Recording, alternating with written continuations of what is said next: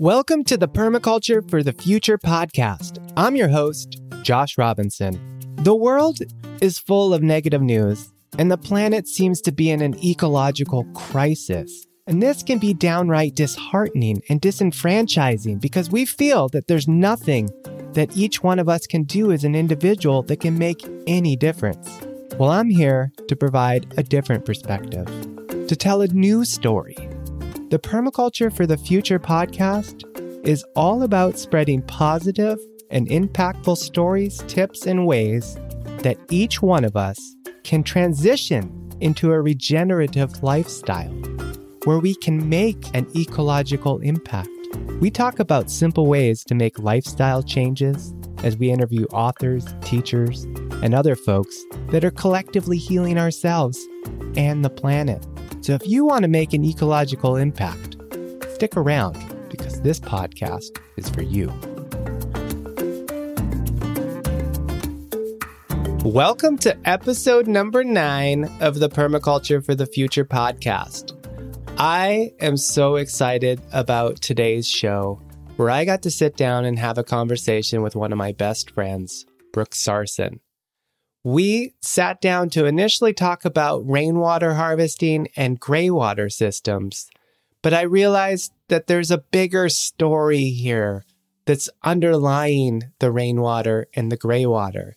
It's a story that I think many people that are interested in permaculture, interested in regenerative design, interested in making the world a better place, and that is coming from the fact that we all need livelihoods.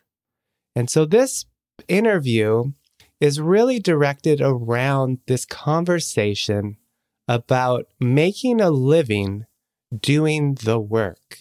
So Brooke is somebody that came from a whole different background, but was driven by a passion for wanting to make a difference in her community. She saw that through the lens of water harvesting, water being a limited resource here in the Southern California region. And so it was within this problem that there arose an opportunity. And in today's discussion, that's what we're going to get into, is this ability to look at problems, turn them into opportunities, and let that process unfold while creating livelihoods, while creating jobs, while restoring and regenerating our local communities. So we have a really great show. I'm so excited. I hope you all get as much out of it as I did, and I'll see you all at the end. So without further ado, here's Brooke.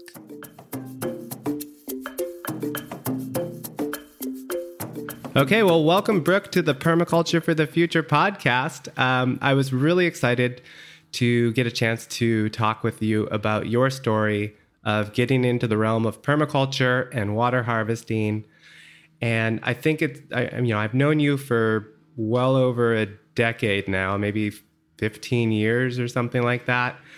And I think it's just a really remarkable story that you have of, starting off where you did and ending up where you are now. And I really want to just jump right in and hear a little bit about your beginnings into permaculture and water harvesting. So do you just want to give a little intro of who you are?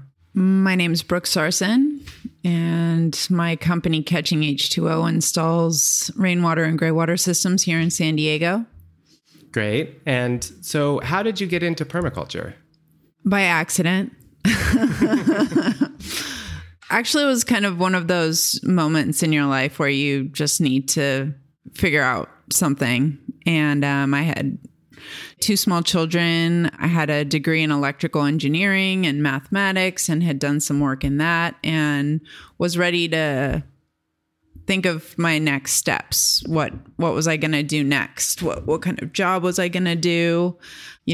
Personally was separating from my husband at the time. And so just had a lot going on. And during that process, I spent a lot of time kind of trying to think about what matters to me, what I care about.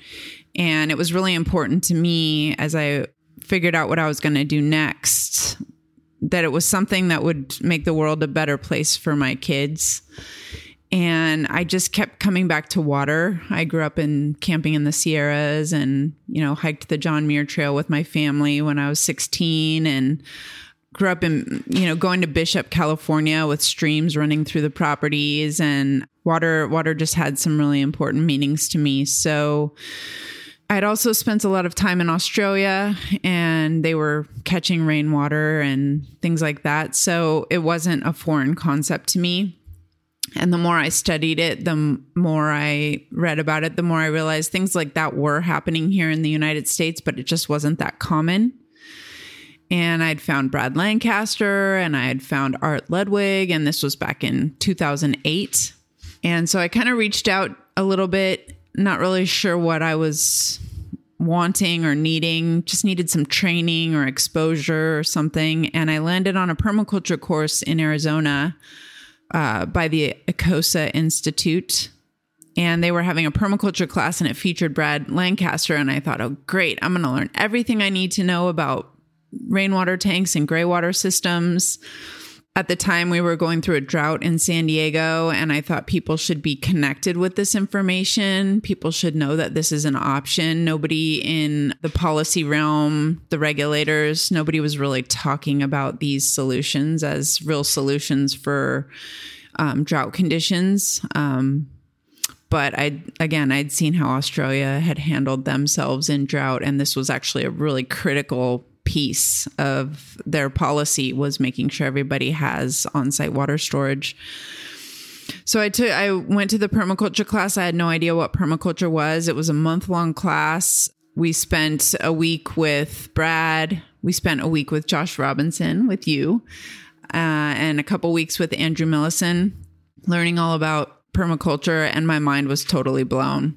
I got way more out of it than just the water stuff. And actually, I didn't really even learn the nuts and bolts of how to install a gray water system.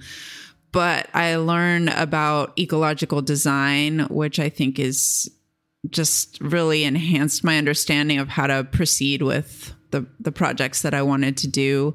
And even though I really thought Brad Lancaster was going to kind of teach me all those nuts and bolts, the thing I got out of my time with Brad, which was really interesting, was the community and social aspect of bringing about change. The kinds of projects he was working on, the way that he was spearheading projects that weren't being done or weren't seen anywhere else, and then creating political change because of their success was really inspiring to me.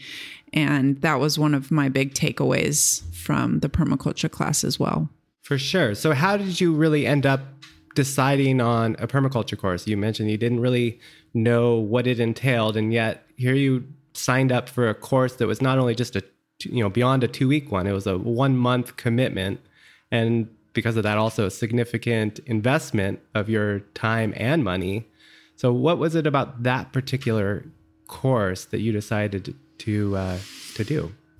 That's a good question. I definitely saw the water connection in there, and I couldn't find really anything else around that was water related, that was kind of getting to the heart of what I wanted, which was not just, I didn't want to really start a company. I didn't want to be a contractor. I really wanted to understand systems. Being an engineer, that was kind of how my mind worked, was at a systems level. And I think that the permaculture class spoke to that, but also spoke about a lot of things that I care about as well. Growing food, caring about the climate and the environment. Those kinds of things resonated with me. And so I felt if I was going to invest any time in kind of another learning experience, this was a way I was going to get something out of it that was more than just meeting a goal of becoming a contractor who can do XYZ, but really also fulfilling some kind of deep spiritual need for myself as well. Yeah, the very important kind of work. Now, let me ask you, so you decided to go through this course. You were inspired by not only the water harvesting pieces, but then seeing this kind of community component as demonstrated by Brad Lancaster and that whole Tucson scene there. And you came back to San Diego. And what was your goal at that point with what you were wanting to do? And how did you, I mean, at that point, you were also a engineer, correct? And well, I wasn't working as an engineer at that time. I had taken time off to raise my children. I actually scored an internship at City College Farm, which had just started. So I was working, in a new realm also for myself in the farming community, making community connections there. But I had already kind of had this concept of what I wanted to do. So I was talking to people there about it, and they were all very supportive. And the way that I frame it to myself always and still is I wanted to be a resource to my community. I wanted people to know what was possible. I wanted people to know, where to get things. I wanted people to know and learn how to put things together. I wanted people to have a resource if they didn't want to put things together, but they wanted it just to be done. So that was kind of my vision, was to be a resource. And in order to start being a resource, I really had to have a good showcase. And that was something I learned from you, Josh. At your home in Flagstaff, there was just, it was beautiful, and it was a place where you could bring people and, show them how different things worked and what didn't. And I was really inspired by that. And I wanted to set these systems up in my own home. And fortunately, you came back into town to teach a water harvesting course for like a 3-day or a 2-day course. And I talked you into doing a second one at my house. And it was pretty incredible that we installed a 1,300-gallon tank. We installed a complex shower gray water system and a laundry gray water system. And after that, I was on my own. Mm-hmm. So at what point then did you transition, getting this information just to people as kind of a resource to turning that into a business and your income and your livelihood? Yeah, this is a really good question, because I think it happened sooner than I was willing to say that was what I was doing. But sort of from the get-go, as I started talking to people about this, I kind of realized, I need to be able to supply that for people. And I had a couple clients in the early days that just, wanted to hire me for that. And so I dove in, after I learned how to put up a leaf filter and install a 3-way valve. I just kind of dove in. I had a plumber who I worked with for a couple of projects that he showed me some tricks and I showed him some tricks. So that was good. And I would open my house for open houses and show people around. And I kind of really just dove in. It's a little bit bold now that I look back at it.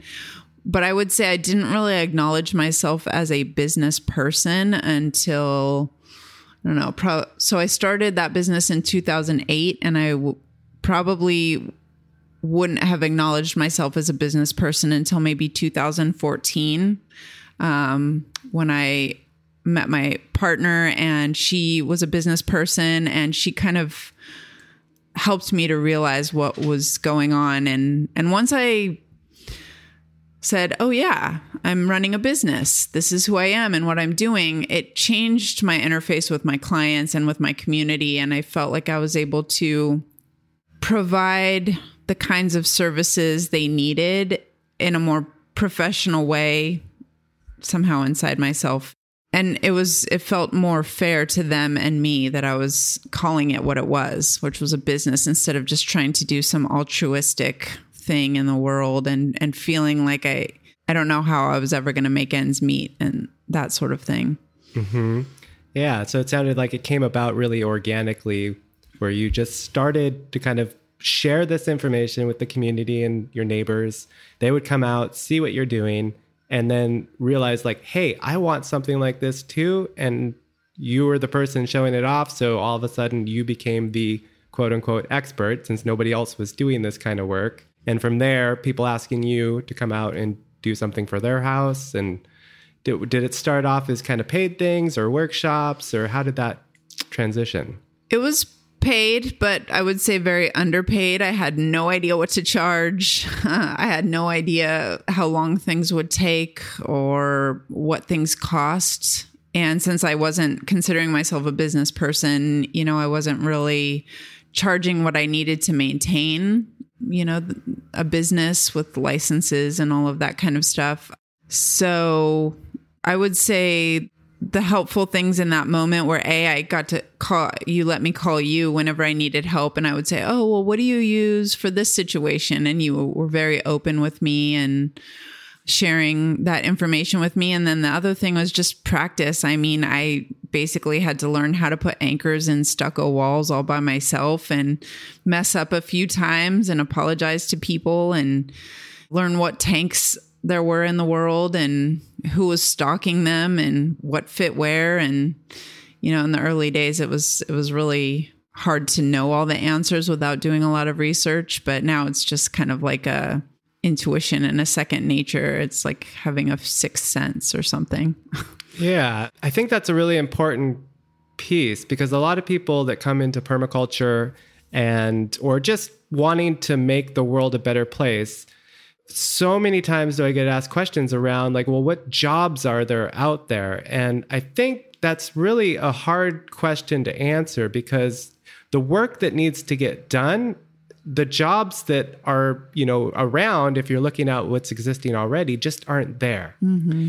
And the opportunity is because we need this kind of work and we need models that can incentivize people to get out there and do it. And I know oftentimes like starting your own business can be a very daunting task because, one, like you said, you don't know what you don't know.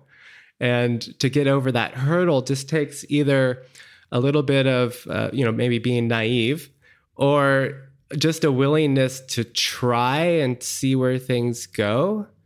And, you went down that path. You got through some of the initial hurdles of, that learning curve, which can be quite drastic. And, one of the things I talk to people about with business is oftentimes you might have a great skill set in whatever that trade is, whether it's, rainwater harvesting, gardening, landscaping, whatever service that you want to provide. But when you get into like the business side, that's typically maybe, 10% of the work. The rest of it is the marketing, the positioning, the, finding clients, the hiring, all the bureaucracy of, navigating a legitimate business. And it does take someone willing, I think, just to jump right in and allow that process to really unfold, which is, now that I'm thinking about it, it's oftentimes how I think about design too. Because, when we try to impose something on the real world, it doesn't often work to our advantage. But yet when we allow, the water to show us how it wants to move, or when we allow a plant to express where it wants to grow, we can learn a lot more about it. And so just letting that design process really unfold into the existence of whatever it wants to become. Yeah, I would say just building on that totally makes me think of patterning. And that's kind of what it is, I felt like I spent the first very many years just completely open to the process. I wasn't trying to impose my will or my idea on,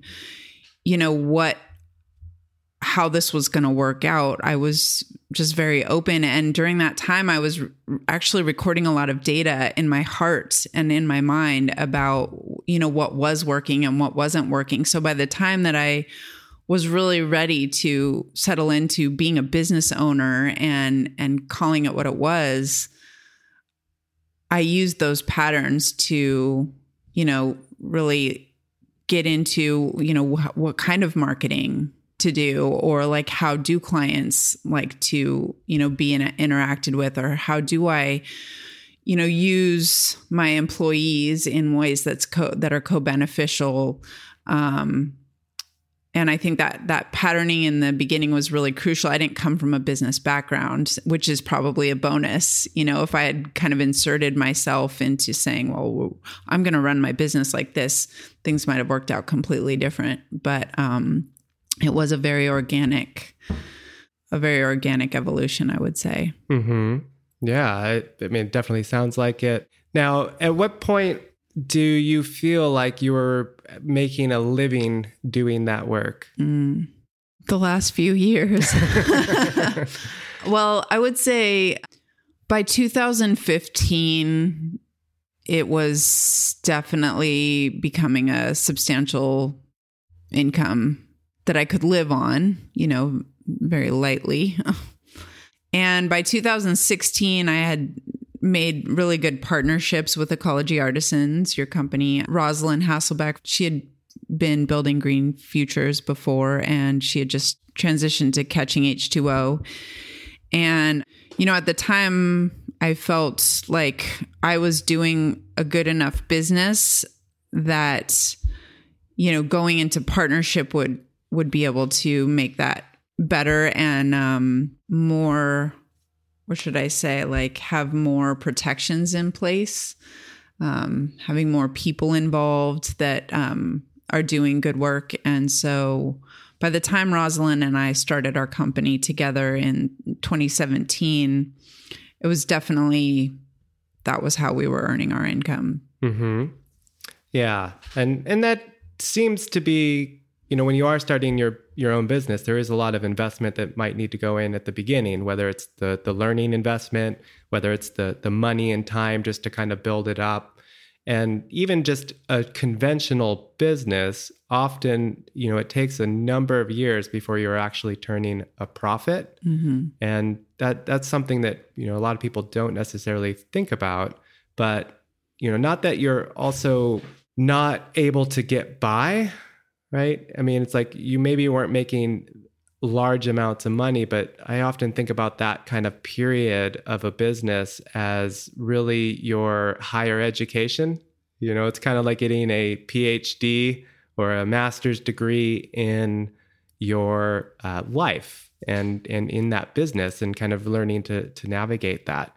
But you also mentioned a really important piece there that I kind of want to dive down into and discuss a little bit with you. And that is the importance of partnerships. Because oftentimes in the conventional business world, you look at different businesses that may be doing something similar. And let me actually step back and put some context into this. So you had essentially the first rainwater and graywater harvesting business here in San Diego. Now we have a population here of 3 million plus people, and obviously there's a lot of demand, especially as water prices increase and people want to, save money by saving water. All of a sudden, your skill set becomes in demand, and as a result, there's other companies and other people that are like, I want to make a difference too, and they're starting up rainwater and graywater harvesting businesses. And you could either choose to look at that as a negative, as like, oh, they're going to take away business from me. But we know that if we study how ecosystems work, that oftentimes the strength and integrity and the resilience of an ecosystem is often defined by the number of connections it's able to make and relationships that different organisms are able to make with other organisms.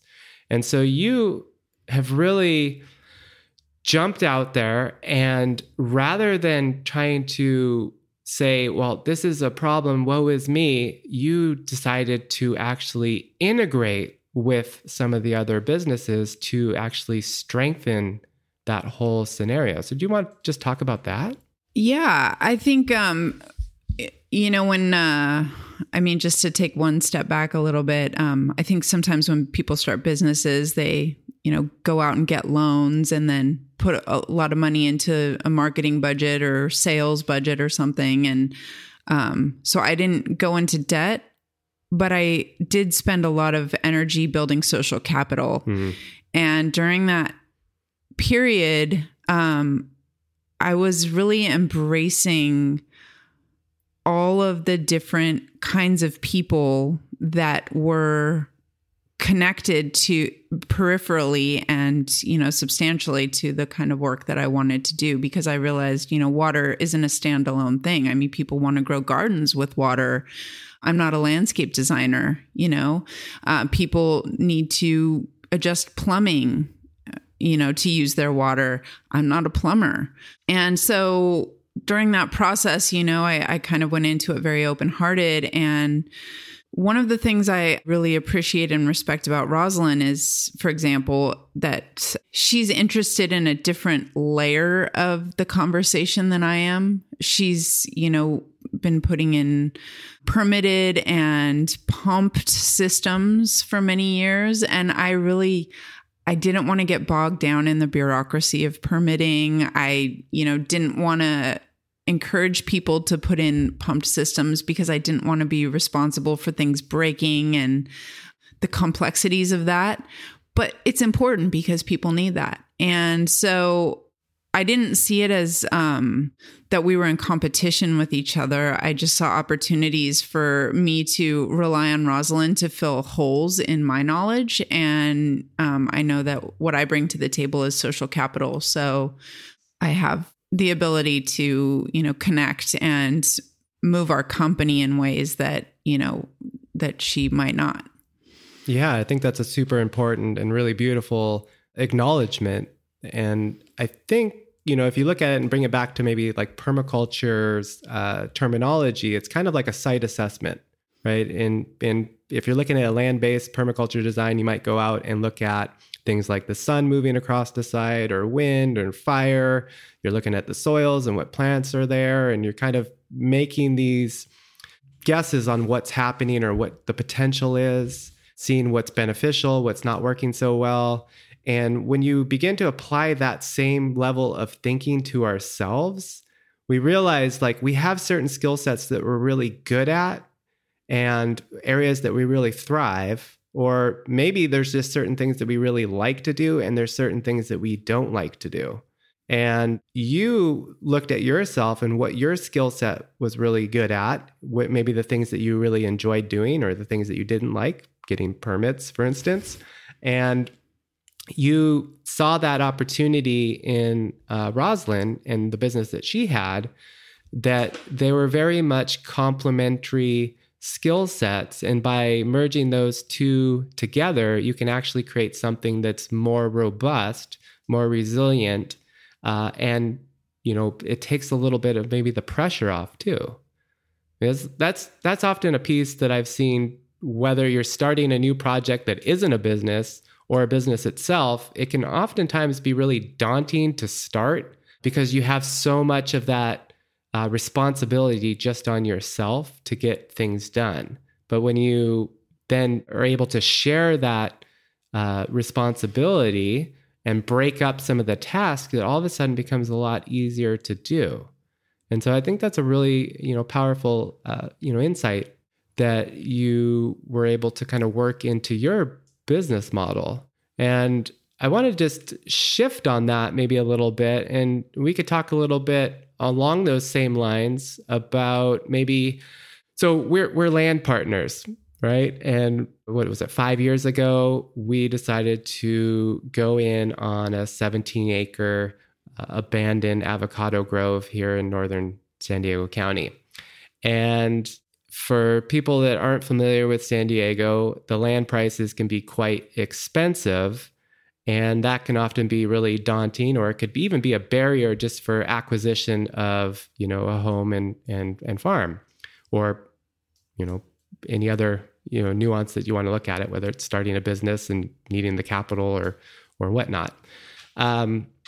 Now, was it 5 or 6 years ago, we came together to jointly purchase a property between two families. Can you just talk a little bit about that experience and, what that was like for you and what your thoughts were in that realm?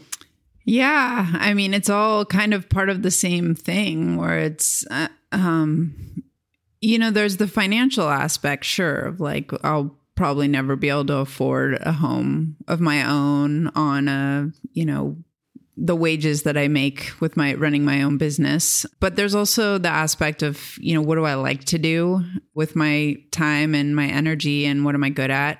And really going into a project like buying 17 acres, there's some things I know about myself, like I'm never going to be a farmer.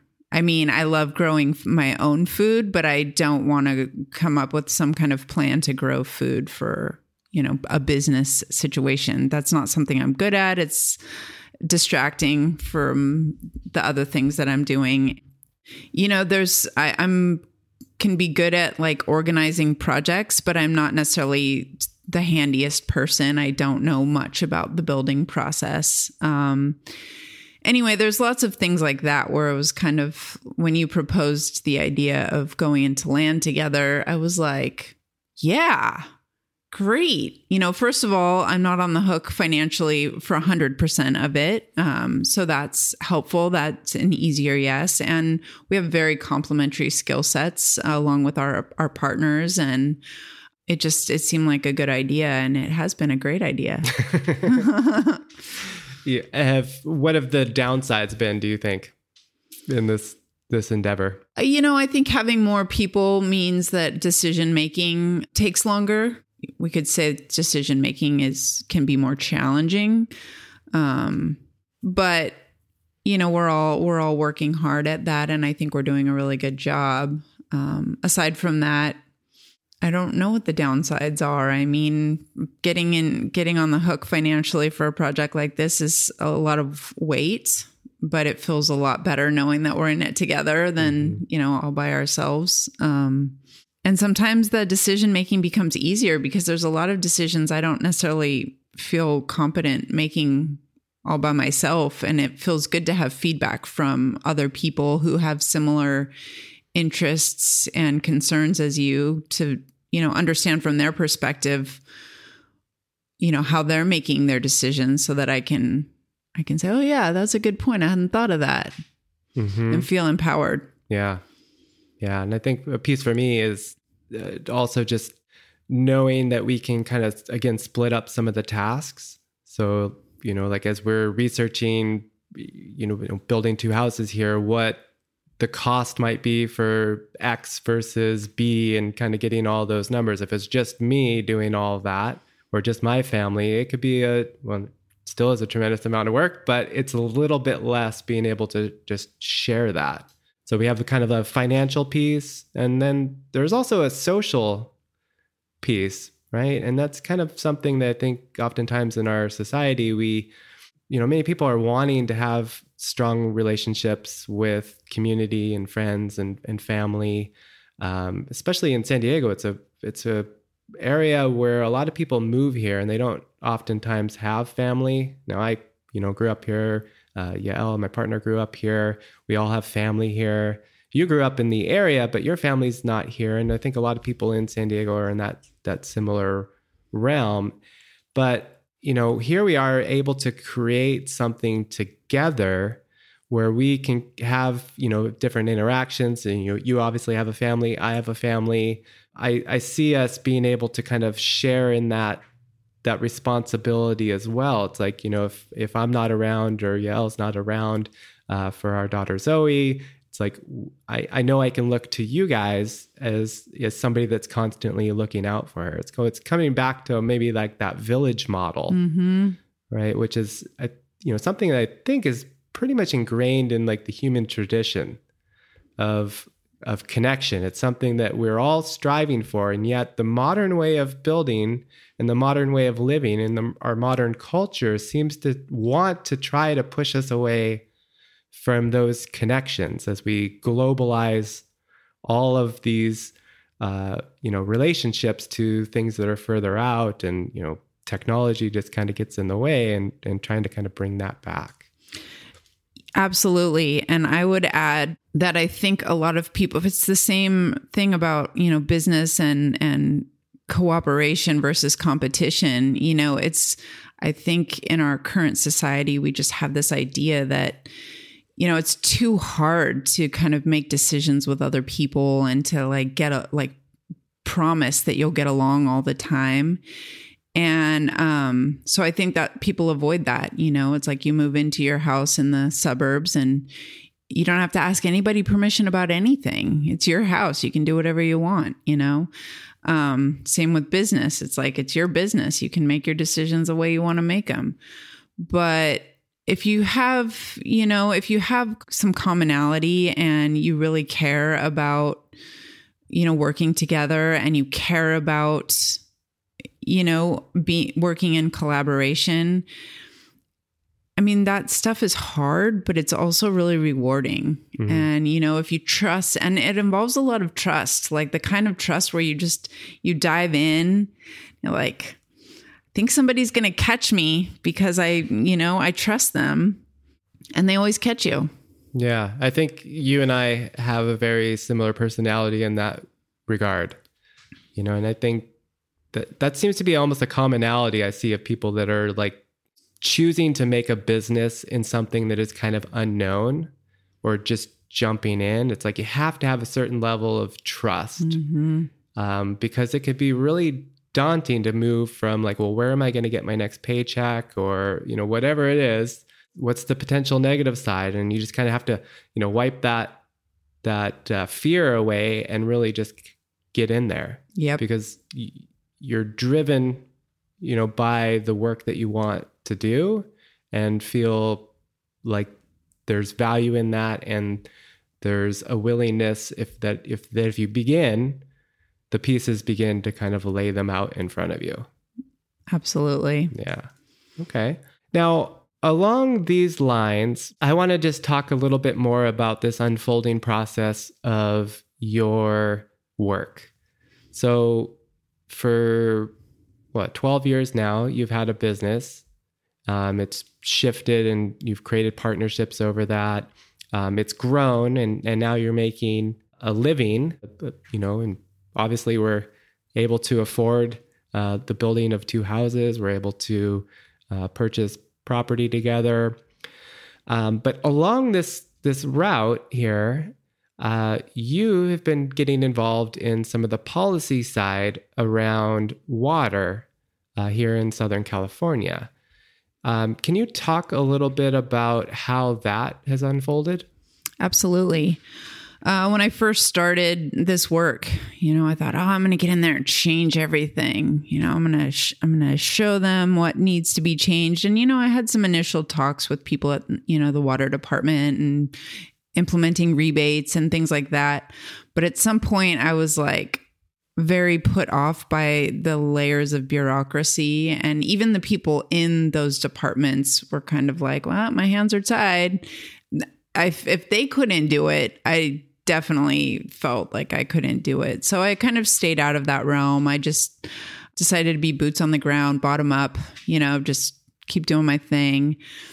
But, you know, after years of experience, it's like people look to you for answers about some of these kinds of things. Well, it doesn't rain enough in San Diego. Like, why would you put in large rainwater storage? That doesn't make any sense. I mean, you hear those questions so many times and you realize people really need to know on a bigger scale that it's a feasible option. And so over the years, I've had some really cool experiences. We got a contract to do a 50 home project in a low income neighborhood as part of a Prop 84 funding to the IRWM, the Integrated Regional Water Management group down here in San Diego. And that was just a really incredible project management experience for me because, you know, we had to put in a bunch of gray water systems and rainwater systems for, you know, not a lot of money, but also for me, ethically, I wanted them to be really high quality systems and I wanted them to be something that would endure with very little maintenance.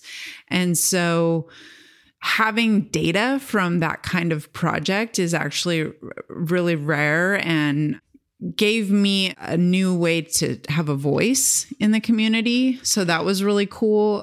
We also got a grant hired to do a planning project with UCSD to develop decentralized non-potable water systems in lots of different kinds of developments, whether it's like commercial or institutional or multifamily dwellings, things that aren't really being done here in San Diego. And so UCSD was kind of trying to figure out, why isn't this being done, and what can we develop and how would that look? And so I worked with them on that. And then I got involved in a project, a peripheral part of that project with the Public Health Alliance through one of our previous permaculture students. And so I was able to work with her on bigger project with an advisory on how do we actually make this change here in San Diego? What's the point? Like, what's working, what's not working with respect to water? And how can we localize more of our water and have more climate resilience with respect to water? So that was like a 2-year project, and we created two documents. One was called the Discovery Document, about why aren't things working in a way in San Diego to make using gray water and rainwater, for example, easier to use. And then the Blueprint document was more about kind of our suggestions and our recommendations to make that change. And so I kind of got really more involved with some of the people in the jurisdictions and, policymakers. And during this whole thing, I've also been talking with Coastkeeper for many years. And so I created a water harvesting bike tour many years ago and kind of did it on and off according to whether I had time or resources. And it was all really mostly volunteer and that. But then Coastkeeper decided that they could help sponsor that ride and that. So now Coastkeeper is also involved in the conversation of, rainwater storage and gray water as an opportunity to create more local water infrastructure. And so these networks just keep kind of expanding. And now I'm kind of hoping that we can create a localizing San Diego Waters Conference in the next year or two. I'm also on the IRWM RAC, the Regional Advisory Committee, which is great because now I'm like listening to what kinds of projects are being rolled out, who are the players in San Diego as far as like water management, and listening to those conversations inspires me to get more invested in the conversation and hopefully trying to kind of connect all of these dots and get everybody in the same room to start talking about managing water at a more regional level instead of so many individual jurisdictions, and hopefully coming up with a better plan to create more local water resilience. Yeah. So, kind of set that stage. It seems like, Southern California, San Diego County here in particular, their emphasis on water has been kind of we have limited water resources, and much of our water is coming from areas that aren't local, right? Bringing it from the Colorado River or Northern California through a tremendous network of pipes and just the energy that goes into that. In the state of California, isn't it about 30% of the state's energy goes towards just pumping water around the state? Yeah, water basically, I think it's a little bit less for just water movement, but it's all in general, all water management takes a lot of energy. Which is incredibly huge. And then even still, we have limited water resources here, and every number of years as a drought comes through, we're being asked to just cut the amount of water that we're doing. And the dominant governmental response seems to be looking at maybe digging deeper wells or finding water from other spots again, or desalinization, which has just come online here. But what we do know is that's even more expensive and it's more energy intensive. It's, in fact, the most energy intensive water that we have available. And what hasn't even been on that conversation for decades is the actual rainwater that falls, or looking at, other conservation measures like, reusing household gray water, which can be an incredible value. I like to look at gray water really as this like in-ground or in-home spring where you're already taking a shower, you're already doing laundry, You're already washing your hands and brushing your teeth, and why not utilize that water elsewhere? But it's only in the last maybe 10 years, would you say, that is starting to kind of get there? But really, from what I'm seeing and what, watching some of the work that you've been doing, it's in this last year, there's been a tremendous movement at this, and you're coming at it not from I think a lot of people, when they start to be upset with the way that things are run, whether it's this environmental problem or, climate change or whatever it is, the big thought that people often have is like, well, somebody should do something about that, and it should be the government that makes this action. And I think when you bring it back and start to look at the bigger picture, you can realize that the government is kind of a upper level thing. It's like, yeah, we need policy change, but I think it all starts back at the local level. And here you were starting at the local level, getting these systems in place. One piece that I've noticed when it does come to policy is that our policymakers don't know. They're winging it. And when it comes to providing alternative ideas, if things like rainwater harvesting, if there's nobody showing that model or gray water, then it doesn't even make it into the discussion. And so, for 12 years, you've been doing this work here in San Diego, getting out there, doing all these systems, putting yourself out there, and just doing it.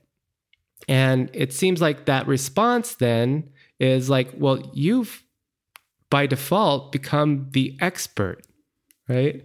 And, people look to you now as that resource for that kind of stuff. And now you're being invited to sit at the table and be able to direct the policy because they have no idea how to do it, what the potential is. What has that been like for you? Well, I think it's really interesting getting into a room of, decision makers and realizing that they have so much information that they're dealing with. They're thinking about water in, hundreds of thousands of acre feet, and they're thinking about the most efficient ways and effective ways that they, in their position as a manager of a large population and lots of infrastructure, can create those water resources. And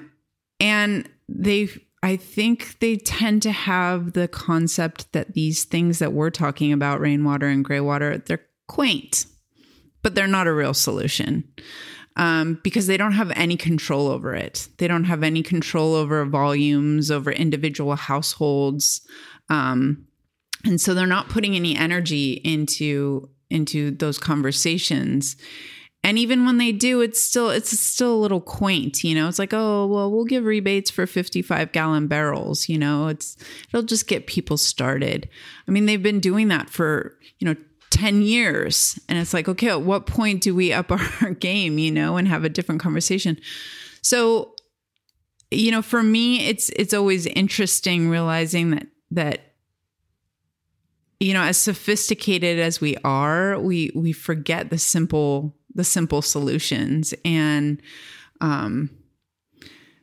It's hard walking into a room full of people that know so many more things than I do about the complexities of like water management, and be the one to tell them like you can catch thousands and thousands of gallons off of your roof. Actually that's a thing, and what if you thought about how many roofs there are in San Diego and what it would mean if all of those roofs were capturing thousands and thousands and thousands of gallons of water.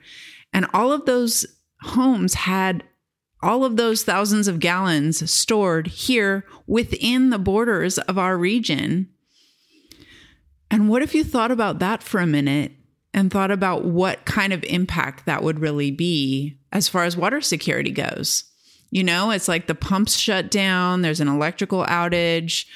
There's some kind of contamination in the water supply. But we still have millions and millions of gallons around the region that are perfectly good and usable for all kinds of things, from household water, if you boil it, to keeping the food plants alive in our neighborhoods that are actually like supplying food to people. And it's just, we have a lot of disconnects around that, but it's, I feel like, who am I to be talking to these people about this? But they really just still, it's not really something that's being talked about or is well understood. Yeah. Well, I think that's kind of the myth of the expert in some ways. I think a lot of people look at other people that have been doing the work and they're like, oh, they're the expert. What do I know? How can I participate? What can I offer this situation? But the reality is, the expert is just the person that's actually got out there and said, I'm going to do something. And they do it. And they learn from that. They make a bunch of mistakes along the way and they get through those mistakes. And then they just kind of put themselves, back out there and keep on track. So I think it's a powerful piece that you've really brought to the table now. And you're getting to direct and really educate the people making the decisions about water policy here in the region, and showing like, well, there is this potential here, like whether it's rainwater. It's kind of funny when you look at, people that are in that field and they're talking about, the amount of water that we're needing. And again, you brought it back to the rain tanks and how much water comes off of the roofs. And when you start to look at the math of that, it's incredible. I mean, even as wasteful as we are as a community in the amount of water that we use. I mean, there's no doubt that we, as a society here, use way too much water. To put it into perspective, the average resident here in the county uses about 120 gallons of water per person per day. You go elsewhere in the world and that number can easily be half. And if you're, really in a dire situation, you can get by in a really healthy way using far less water. So, about half of that water goes to just irrigation of landscapes, which is, kind of crazy when it's not even, food bearing or, lending any, value other than just aesthetics to the community. Now, when I've looked at the math for how much rain we get in San Diego, and you kind of like run the numbers, even though we're in a super dry region, in the average year, we have more water that lands in the county than all of the 3 million residents use in the average year. So just showing that the potential for that is there. And what I really love about what you're talking about is, rather than focusing on these kind of industrial, very centralized models that are, as we know, very prone to catastrophic failure.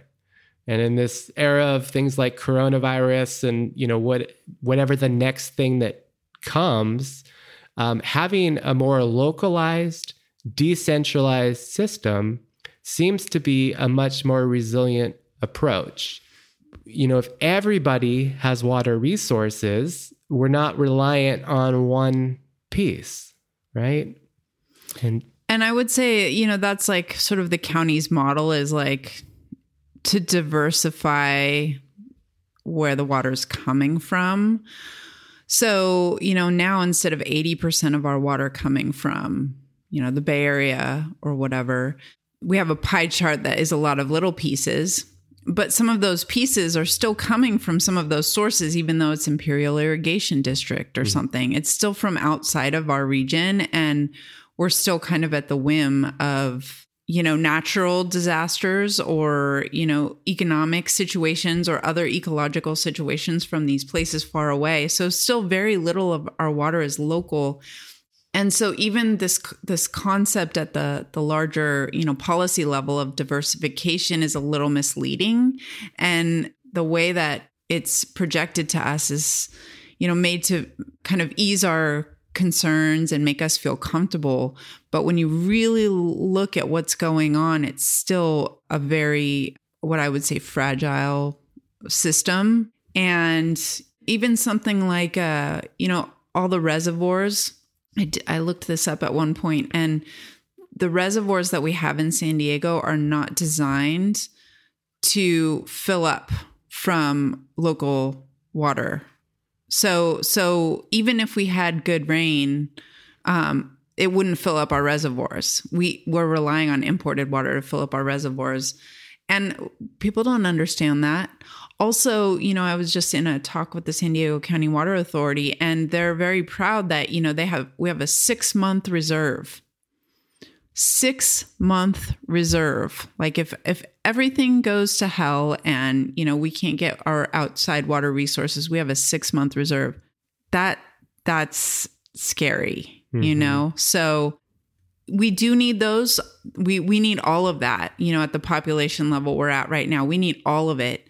And, we also need to create our own security. And it's kind of similar to what's going on now with like microgrids. They're talking about climate resilience. And in order to meet some climate resilience thresholds, they're working on microgrids for energy. And we should have those same kinds of policies in place for water. You can live without electricity. You can't live without water. So at the very least, we need to have neighborhood water security. Nice. All right. Well, I think this has been a really beautiful conversation. We've touched on a lot of different avenues from, just getting started in a business with the idea of wanting to make a difference in the community, putting yourself out there, and how that's kind of, unfolded for you and in the work that you're doing here. And then really ending on this policy note. Now, I know you do a lot of workshops, and we have a number of them coming up here. What else do you have kind of on the horizon here? Well, last year we ran our first water harvesting certificate course, which I was very, very excited about. After doing this for so many years, I feel like I want to share this with people who can have positive impact in the community.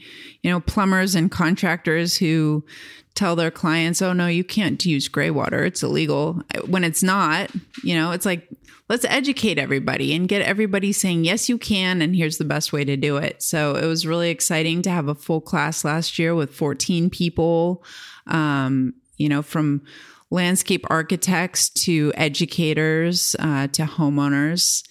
And we're hoping to run that again this year. Very exciting. And we got our water harvesting bike tour. We're still running it twice a year. We've got May 9th and sometime in October, probably. And then just, hopefully monthly classes where people can come and learn to install a system from start to finish and see how easy it is. I think we all think there's kind of this separate, off the shelf or green solution to our problems, when really we have the tools that we need. If we can kind of strip everything away and take it back to its simplest form, we have what we need, and we can make this happen very simply, and we all need to feel empowered for that. So definitely more of that. Great. Well, I hope to have you on the show again in the future to talk maybe a little bit more about the details of, water harvesting systems and, maybe more about the water harvesting certificate program and some of those kinds of things. For people that want to get a little bit more information about you, where can they find out more about what you're doing?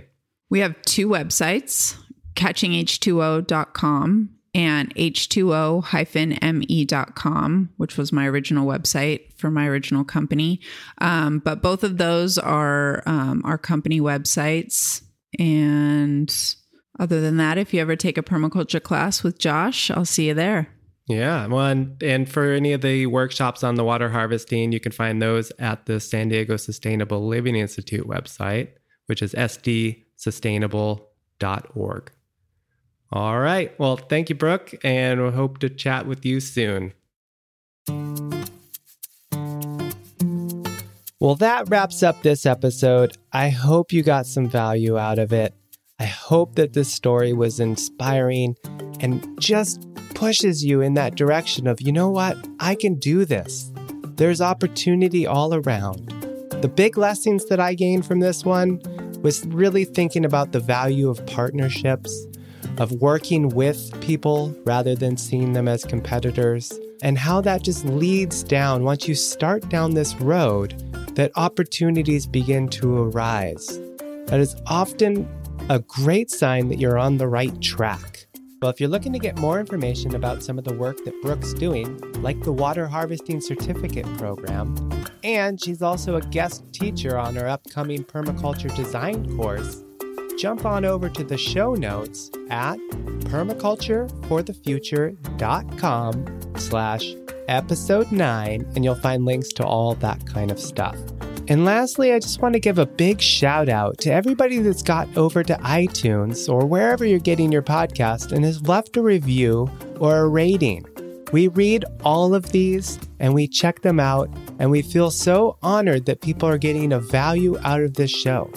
Now, if you're somebody that is getting value, please just take a little bit of time. Give a rating or a review. This really helps get our show out to a wider audience. And then share with your friends. That's how we build this movement.